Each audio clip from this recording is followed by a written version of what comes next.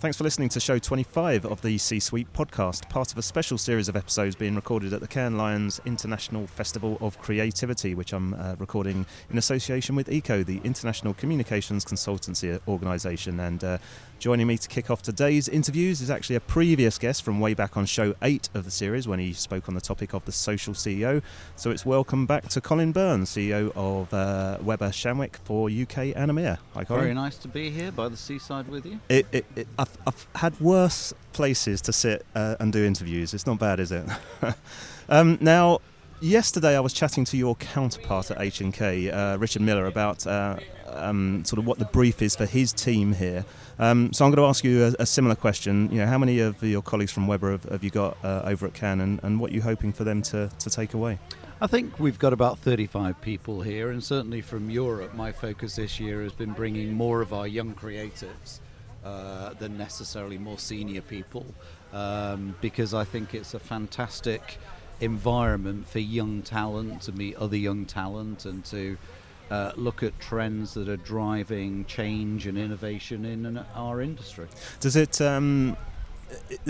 create a bit of an issue when someone gets chosen to come out here in the office? Do you have to sort of like say, you know, don't chat about it too much, or is it part of the sort of trying to encourage them to get here? Well, we try very hard to be inclusive. So a lot of my offices around EMEA are actually following what's going on. Yeah. They're looking at the work as it comes online. They're having discussions. When we go back, we will have a day of immersion in the best of Cannes for the teams from our top 50 clients from across the region.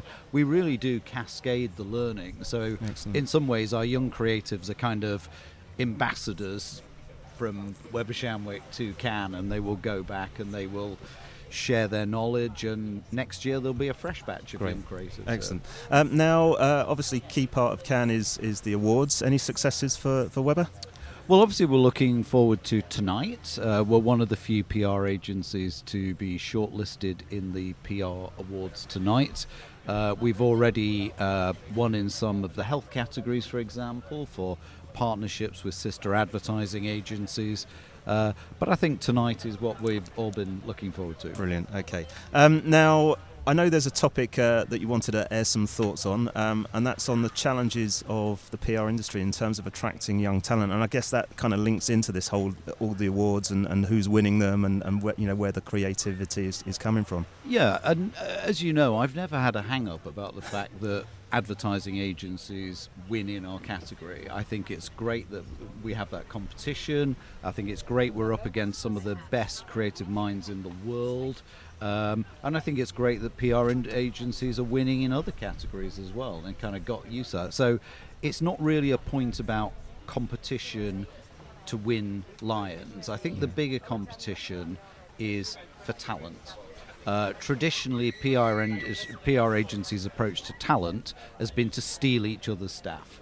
And when you look at what's going on at Cannes, when you look at the transformational work here, when you look at the transformational ideas here and the trends, we've got to be looking to recruit the sort of people who are currently going to work for social media platforms and the world's top advertising and digital agencies.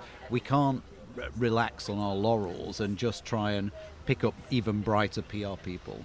So the war for talent really is with the people who we're going to be up against in the PR section of the Cannes Lions tonight. That's interesting. You talk about stealing people from other PR agencies. That links nicely into. But I was at the World PR Forum in Toronto a couple of weeks ago, and I spoke to actually one of your colleagues from Interpublic Group, Fred Cook, CEO of Golin. And that was one of the things that he was talking about, that the fact that we're always, sort of obsessed with taking people from other PR agencies or in-house taking people from in-house. Yeah. It kind of led into his presentation that he was talking about with the Golin's internship, which I thought was great. He showed a fascinating video of that. So I guess actually for anyone that wants to listen, that's show 22. So just go back a couple of shows and you can listen to Fred talking about that. But I guess that leads nicely into what you're doing about attracting. How are you attracting this new talent? Yeah. Well, I'm actually a big fan of Golin's approach and a big fan of the way They've restructured their roles away from the traditional, litany of PR agency hierarchical roles. They're doing some really interesting work. What we're very focused on, and if I look at our fastest growing areas of our work, is around what we call our engagement engine. And our engagement engine is built around 4 pillars. Creative, where my lead creative in EMEA actually came out of We Are Social, not another PR agency. Okay. Content, and my content heads tend to come out of ad agencies like Karma Armour. Social media and strategy and insights. Those are the 4 pillars of the engagement engine. And in virtually all of them, we are hiring people from other engagement-focused industries like advertising, like digital and social agencies, by kind of talking their language and showing them that we do work that they would like to work on. For Fred's internship, we've got Prime in Sweden, the world's most Cannes Lion winning PR agency. We've got the engagement engine. So it's about talking to the talent that currently works in other sectors here at Cannes in their own language. It's almost doing a PR job on PR. Well, okay, so on that point though, does that mean that we need to rebrand PR? Because you're talking about loads of different sort of parts of the mix, and it's more than just public relations now, what you're doing. So is that part of the issue in terms of trying to attract that talent? I'm not really interested in the semantics discussion about are we PR, should we drop PR. I mean, there's a sign in the cabana here that says we love PR at ICO, and I love PR, and I've been in the bloody industry for 30 odd years, so I would hope I love it. But what we're in the communications and engagement business. I think what we need to do to attract that talent is explain why PR is good at communications and engagement. So it's not about rebranding, it's the way we tell our story to prospective talent. Fair enough. Now, obviously, lots going on here.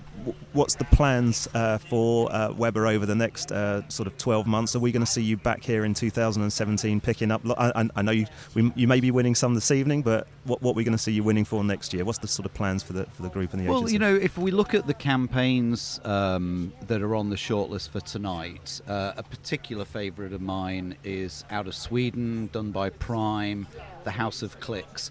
It is a perfect case study of how to use big data to tell a story and to drive a client's business. Nothing to do with traditional PR at all, but big data belongs as much in PR agencies as it does in any of the other sectoral agencies here at Cannes. Excellent. Well, best of luck with that one this evening, Colin, and thanks for joining us again, and we're back after the break to talk brands as activists. Consumers are 10 times more likely to buy goods or services if addressed in their own language. Conversis enables international businesses to communicate their message across different languages and cultures. For translation and localization of your PR comms and website content, multilingual desktop publishing, and audio dubbing and subtitling of videos, visit conversis.com. So welcome back to this Cannes Lions special of the C-Suite podcast, and I'm now joined by DallasKidd, who is partner for content and creative at FleishmanHillard in San Francisco, Michael Stovall, who leads the creative team of Fleischman in Dallas, and they've both been chatting here in the Eco House of PR with spoken word artist Prince E, who I am thrilled to say has joined us for a chat too. So welcome, gentlemen. Thank you for having us. Excellent. Now, you guys have just presented a session here entitled Brands as Activists, Shaking Up the World. So for the benefit of our listeners who missed out, Sean, maybe you can just give us a quick recap of what you were discussing. Well, one of the things we're talking about is the fact that brands, in order to resonate with audiences, they have to be truly authentic. And one of the best ways that we're seeing that happen is by finding like-minded content creators and artists to partner with. The conversations, the trust that's going to be needed on the brand side with the artists in particular, that's one of the big topics that we were discussing just a couple of minutes ago. Sure. Yep. Okay, well that leads me nicely on to bring Prince into the chat here. Hey. So tell us about sort of what it means to be in a spoken word artist and the journey you've taken to getting 500 million odd views on YouTube and Facebook and working with guys like this and brands that you're doing now. Yeah, I think what happened, the reason why, people call me a spoken word artist. I don't, it's an easy label, but for me to have the freedom to just create, I simply want to communicate messages to massive amounts of people. That's it. So whether that comes in the form of a song or a poem or a painting, maybe, I might get into painting. I don't know. But whatever I can use to reach people, I'm interested in it. And so I just think that purity of the service is what got me a lot of attention. Sure. Like you said, the numbers kind of speak for themselves. Oprah kissed me on my cheek the other day. Oh, well, there you go. It doesn't get much better than that. It doesn't get much better. And I don't do it for kisses by Oprah. I do it purely to serve people. Funny, that's a goal of mine. That's a goal of yours? That's tremendous. Now, your video's clearly aimed at inspiring your audience, but what I was keen to know is what actually inspires you? Yeah, wow. What inspires me? People that embody love inspire me. We live in a world where everything is very material. Everything is resisting love. And people who can have the courage to become love and to speak that, I think is beautiful. Beings that, I used to be very much of a fan of the rappers, the Jay-Z's and the Eminems. These guys had amazing punchlines, right? But then I started reading like the ancient texts and the scriptures and the Buddhas and the Gitas and the Taos, and I'm like, these punchlines are even more intense than the Jay-Z's, So wisdom inspires me, truth inspires me, love inspires me, innovation, people doing, like I said, people doing things that have never been done before. Yeah. I'm very interested in that, and I love seeing people do that. You're now working with Micah and Sean here on at Fleischmann, and what I was keen to know is how do you choose those brands and agencies that you work with? Because you must be getting approached constantly. Yeah, I think the most important thing is synchronicity and alignment. If the message aligns, then I'm willing to have a conversation. It's really as simple as that. My message, my brand is one based on authenticity and integrity, and so the brand that I would be collaborating with, it would make sense for them to have the same foundation. Yeah. Okay. Well, that's a good time to bring Micah in here. Let's sort of chat to you. What I was impressed with some of the work that you're doing, particularly with Chevrolet and Prince here. But can you tell us how that came about and how you go about choosing these collaborations as well? Yeah, so we came up with a strategic platform, which is nothing terribly new for anybody working for any brand. But I think what was different was the platform that everyone agreed to was this idea of fuel your hustle. Like this product is designed to fuel your hustle. But as they said it more and more, they were like, well, there's no way we can say this to consumers. Like that'll just get misconstrued, and there's different ideas, and like how can a brand tell people to hustle? And so we needed to find a way to communicate that, right? And in order to do that, we wanted to partner with somebody like Prince E that knew what it was like to hustle not only himself to get some degree of success and then to watch that grow and grow, but also to inspire others to follow their own path, to be successful, to follow their passions, and to really focus on what matters the most to them. And so as we started working on this and we discovered Prince E online, it just seemed like, okay, this is done, and we were doing our research and we kind of found some of your work early. And so we kept going because we felt like, due diligence for the clients, but we kept coming back. And it was just like, can we stop now? Because this is just adding names to a list that shouldn't exist. We're done. So the process of finding the right artist to collaborate with was actually pretty easy. We just had to show the client that we had again done our due diligence when we started down that path. Sean, a lot of the work that you're doing now is with social influencers, compared with, I mean, some of the examples that and you talked about in the session about working with like the likes of Kevin Spacey, Jimmy Kimmel with Chevrolet, I think, on other campaigns.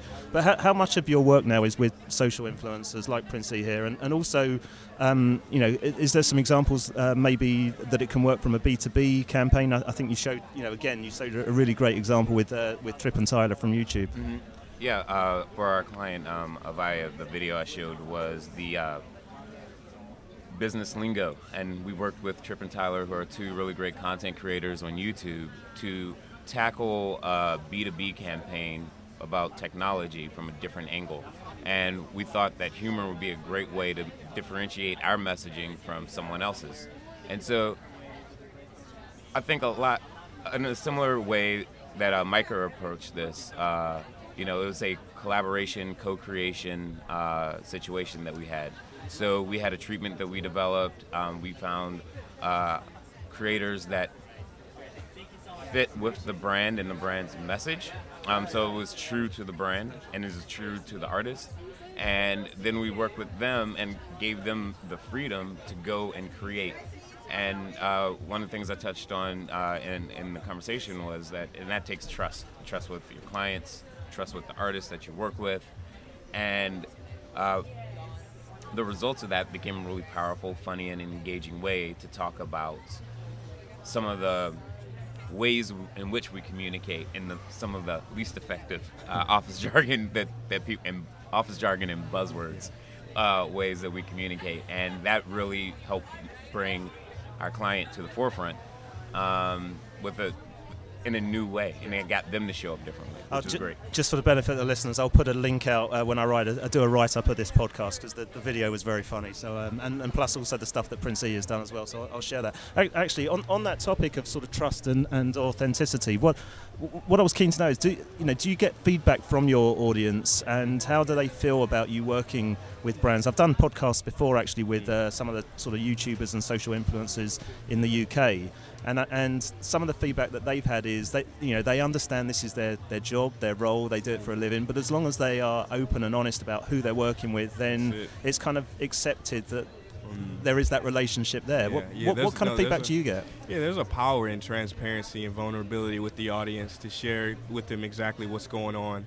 I'm lucky enough to have worked with different brands where the content is seamless. It's content that I would have done if a brand didn't get behind it. So I'm just lucky enough to have been involved. The feedback has been, very positive due to the fact that it's so seamless and effortless. I have a background in hip-hop, and anybody listening, I don't know if you have a big hip-hop audience, but hip-hop can be a very purist discipline. And so if you do a commercial or something with a brand, people are quick to say, "Oh, you're a sellout. Oh, you're a sellout." So I see a few of those comments. Yeah, I see a few of them. But for the most part, I'd say 99% it's positive. And do you try and get back to, it must be impossible obviously to respond to every comment that you get, but do you engage with your audience on a one-to-one? I think it's very important to engage, to show people that you care about them commenting, because I wouldn't be here without the people. You're right. It is exhaustive if I try to spend my time responding to every message, but I get to who I can. Yeah. Micah, we were just chatting earlier about the fact that YouTube wasn't even around, a few years back, let's say. How long has this opportunity got for social influencers to work with brands? Do you see it as sort of jump on the bandwagon quickly, or is there something that's going to be around for a long time now? Well, it's interesting because I think I would say rather than social influencers, content creators that cut across multiple platforms, as you look at all the different platforms and people influential in different ways, at the core of a lot of it is thought leadership. I use the phrase, be useful, be entertaining, or you'll be ignored. So I think as long as the content creators keep something or some equivalent of that in mind, then really, as platforms come and go, their relevance should not wane very much. It should be relatively easy. I mean, you can see it, I wouldn't say right now, but relatively recently, as Snapchat, for instance, rolled out. You saw a lot of different content creators say, oh, hey, and I'm also on Snapchat, and so they would build their audience there. And so once you have sort of a critical mass, then I think it's, I wouldn't say it's easy, but there's enough there that you could build and port that over, and the audience that loves what you're doing in one place is likely going to love what you're doing in another place. Sure, but there's picking up on what you're saying there about Snapchat, I mean, it's a different form of creativity, isn't it, though? This, the ephemeral marketing, I think I've got that right expression, the fact it's not going to be, so it's a different type of storytelling, isn't it? It's absolutely right. And I mean, I think it goes without saying, again, if they stick to what they're doing, yes, they will maintain that audience, but all of us, in any form of marketing or content creation or anything like that, you've got to be willing to evolve. And something that I tell my team is you've got to always be learning. There's that old, I think it was the Wall Street movie, always be closing. Like, we're not like that. We're always be learning. So the moment you stop putting new things in, you're going to stop putting new things out. And so if you find yourself just sitting still, you'll just become stagnant and you'll find yourself out of a job. Sean, you were nodding away there. You got some comments on that?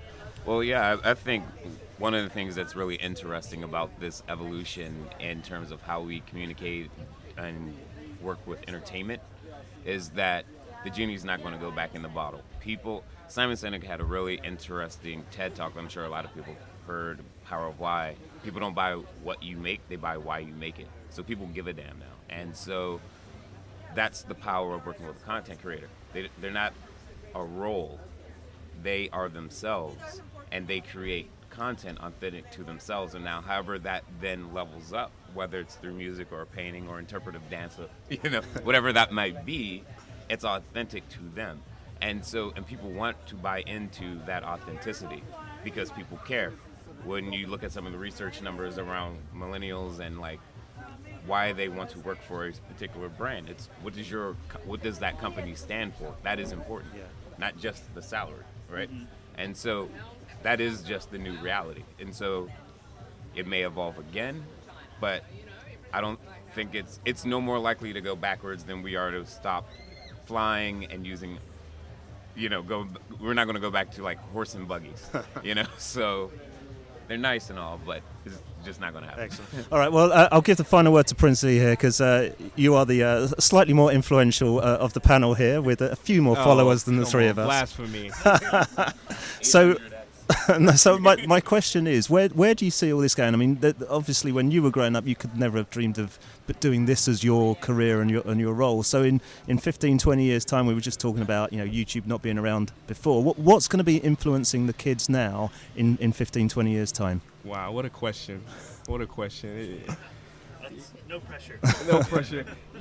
It's... the beauty of... just the advent of technology, I love it. Things are always changing and shifting, but what I would like to see is more individualized approaches to technology and to content creators. I believe that all of this technology out there, it's easy to become a distraction.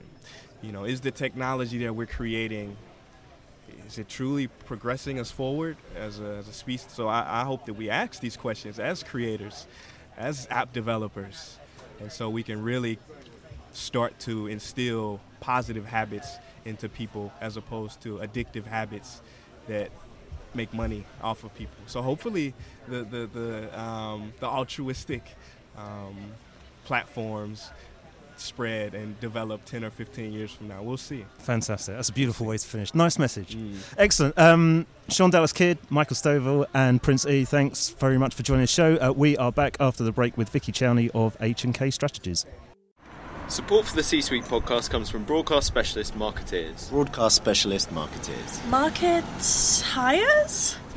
Tiers. Half of the world's most valuable brands. User marketeers. Delivering stories and content on air, online and to mobile that capture attention. Marketeers. Switch on the power of broadcast. Very nice. I use Marketeers. You do? I love it. Welcome back to the Cannes Lions C-Suite podcast. I've moved from Eco's House of PR to the rather loud Haymarket Hive, where I'm now joined by H&K Strategy's Vikki Chowney for her second appearance on the series. We've previously chatted about paid social in show 10, if anyone wants to go back through the archive and have a listen to that, although last time that was on the phone, so good to be chatting in person this time. And alongside Vikki is Ben Hackett of Brandwatch. Now, this section of the show follows on nicely, actually, from my last chat just now with the guys from Fleischmann and Prince E, as Vikki's just been talking about how to actually understand and measure all the influence through H&K's partnership with Brandwatch and their new tool, Sherlock. Vikki, tell us about Sherlock. So we're really excited today because it's a great opportunity to show off what we're doing together. Essentially, when I first joined H&K, one of the biggest things that I was asked for help with was how do we use data to better understand the people that we're going to work with and make the decisions about the right influencers. So we decided to start looking at how we can combine what we do best, which is have an incredible amount of contacts and a network of people for the different sectors that we work across and across our core topics, and how we combine that with really excellent use of data. And we decided to work with Brandwatch to do that because we have really shared values on what we both consider real influence to be.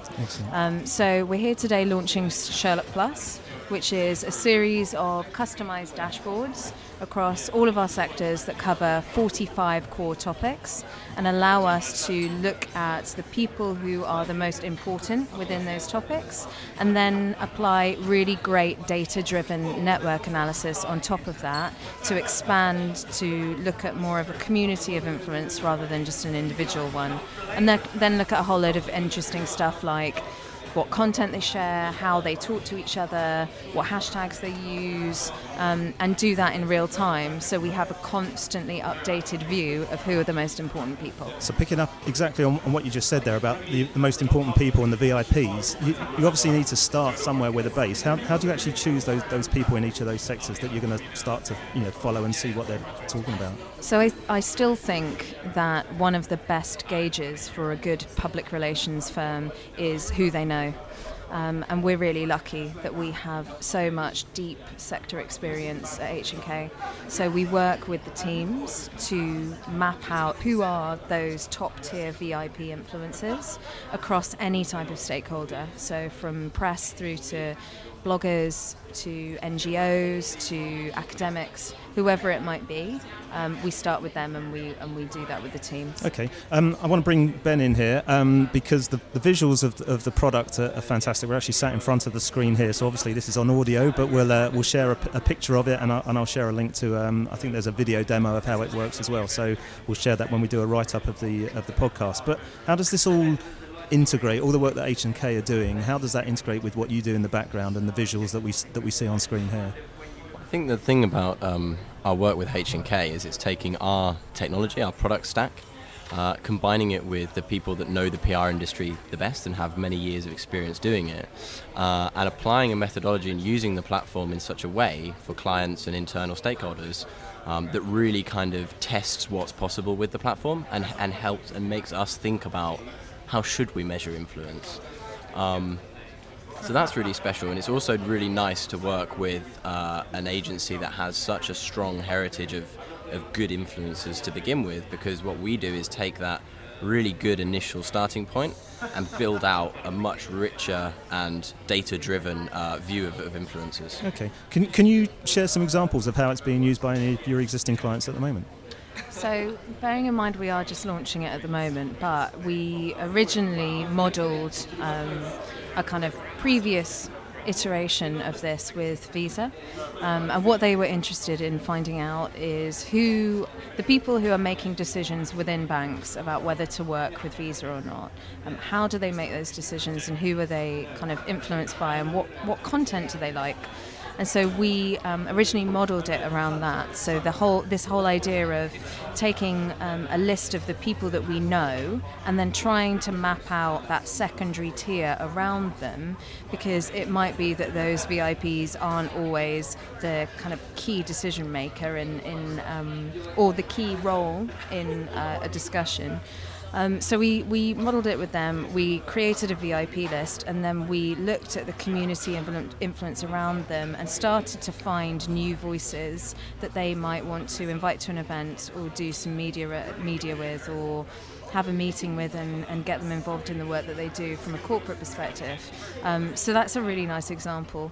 And I think a more recent one within our CPG team is looking at, a topic like male grooming, for instance. Who are the people who are actually informing that conversation? It's a classic example of there will be bloggers and press who say that they write about male grooming, but actually, when you look at the conversation and the people who are having the most impact on that, it's a completely different list. Clearly, I'm on that list there. Influence on male grooming, I guess. Well, the shaving. Yeah, there is.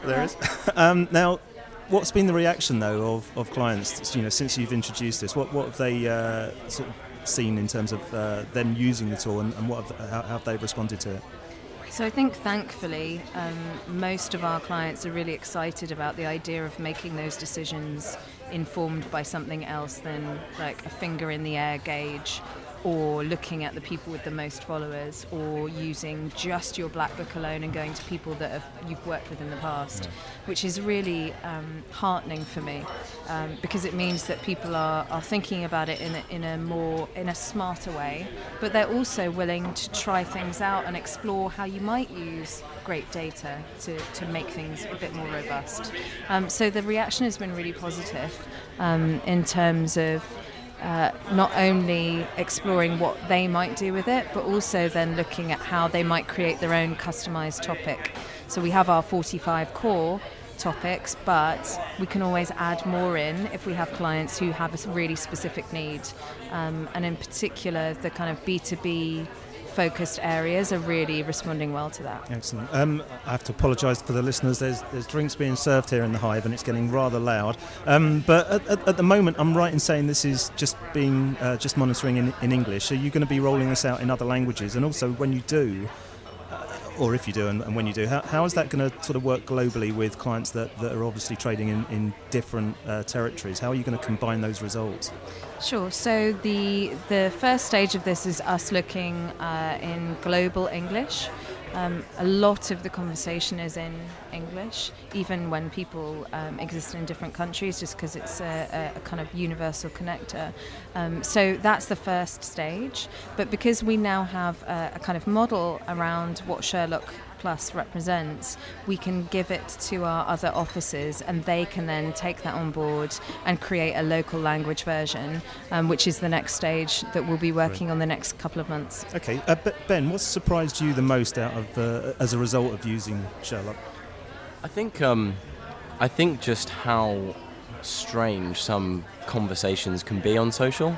If you think about, you almost expect beauty influencers to talk about beauty, but what's really interesting is when you actually start to realize that there are other themes that they all commonly talk about and share, and also just identifying and finding people that you never thought would really be connected to our VIP start point.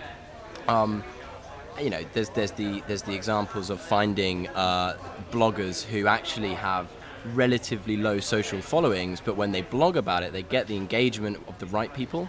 So, it's not surprising. It's what we were hoping to find, but actually, it's not about the person with the biggest followers or the biggest number, reach or retweets. It's more about getting the right people to influence the right topics, the right conversations at the right time, understanding that, and then doing something with it. So then taking action and planning for client campaigns based on a position of knowledge. And it's also just quite extraordinary the amount of setup and work that's gone into it. and actually seeing it come together has been really good fun. Excellent. Well, best of luck with it. Appreciate you giving up some time at the launch here. So Vikki Chowney and Ben Hackett, thanks for joining the show. That about wraps up the second podcast from Cannes Lions. Don't forget you can listen to all the previous shows of this series by subscribing to us on SoundCloud or iTunes, or simply searching for the C-Suite podcast. Please, if you can, give the show a positive rating and a review when you're there, as that always helps us up the charts and gets us more listeners. And as ever, if you want to get in touch with me, you can find me on Twitter using @RussGoldsmith, or drop me a line using the contact form at csuitepodcast.com. I'm back tomorrow with Karen Strauss of Ketchum talking age-agnostic content, but for now, thanks for listening and goodbye.